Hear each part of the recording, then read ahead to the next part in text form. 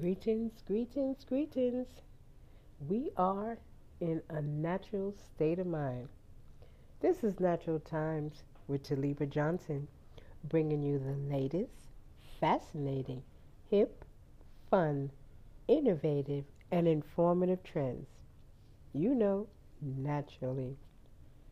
This is episode 25.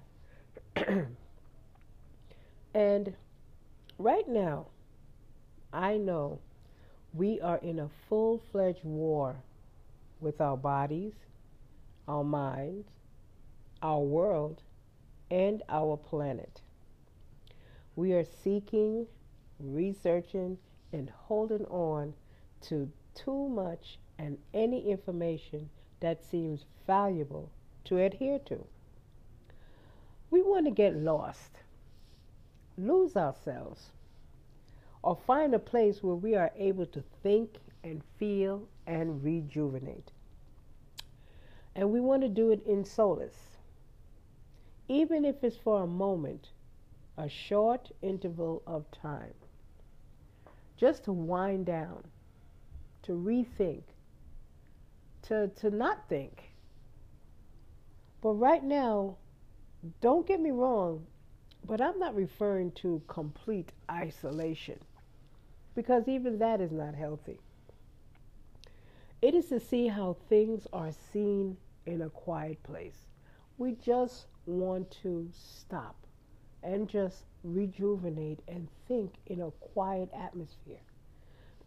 Not a lot of the hustle and bustle that we do daily. I'm talking about a new trend that is starting to trend in our environment. And this is our featured topic, and it's called mindful experiences. Now, the word mindful could mean that you can be considerate of someone else, but this mindful is talking about self. Be considerate of self. And it's all about meditation. For one, meditation is just not merely a new thing that we talk about. Meditation has always been out there, but it's the new trend. It's an experience that's starting to come up. But many of these trends of meditation that you can do even in your own personal time. They're saying that mindful experiences is to stop and take a moment just to meditate, just to kind of zone out for a few minutes. You know what it comes into me? I think meditation these days is coming like a power nap. That some people will just take a 15-minute power nap sitting in the park, sitting by the soda machine, the water fountain, sitting in the waiting room somewhere and take a 15-minute power nap. Well, that's how I see meditation, and it's a new trend that's coming up. And what it does is that you can actually do a lot of these meditations on your phone, any device, to assist in calming the mind and the body from daily stresses. Excuse me. Now, there are many times where there are things that happen during the course of the day. Murphy's Law, unexpected. What's going to happen will happen, unbeknown to you. And it might cause a lot of stress. But mindful experiences mean that you need to stop within the moment. And after you take care of whatever it is that you need to take care of, you need to decompress just a little bit. You can pull an app up on your phone on meditation and just take a 15-minute. These apps are generating various forms to assist you in meditational needs, in all of your meditational needs. De-stress, not think about it, don't want to think about it, um, tension, you name it. Apart from having a mindful experience of clearing the mind and the body that needs to relax and reconnect, there may be all types of spaces as the new trend in mindful experiences is coming about. They are actually coming with places that you can go, and there are different focus meditations on each of these places. There are fitness retreats where it's just about fitness, but you also decompress and disconnect from a lot of the outside stresses. Then you have spas that are starting to do mindful experiences, whereas from what I've seen is that you go to a spa and you do the massages and everything, but yet it also focuses on redoing the mind. Then there are stress reducing getaways, places that you can go to just totally de-stress. There are wellness retreats and retreats to touch upon your creative side. Say if you want to do painting, you can go to these retreats and just do painting. Paint as much as you want. It's a creative side of you. And retreats to disconnect from all devices and technology. Because we are so adhered to, some people cannot even leave the house without their phone or some form of device. And without checking their messages, emails. Well, there is a treat where you just disconnect from all of that, your device and technology. But they do it in a way that you don't feel threatened. Oh, I can't do this. I have to check my emails.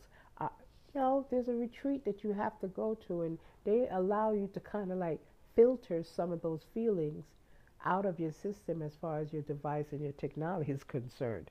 And yes, I think there's a lot of listeners out there can contest to this. There are meditation studios also in your immediate area that are popping up to enhance the Zen virtual experience of clearing, redirecting the mind and the body. Now, this is new as well, but it's a new trend that's happening. It's called the mobile bus. It's a bus where you can actually enter in and go through a meditational experience.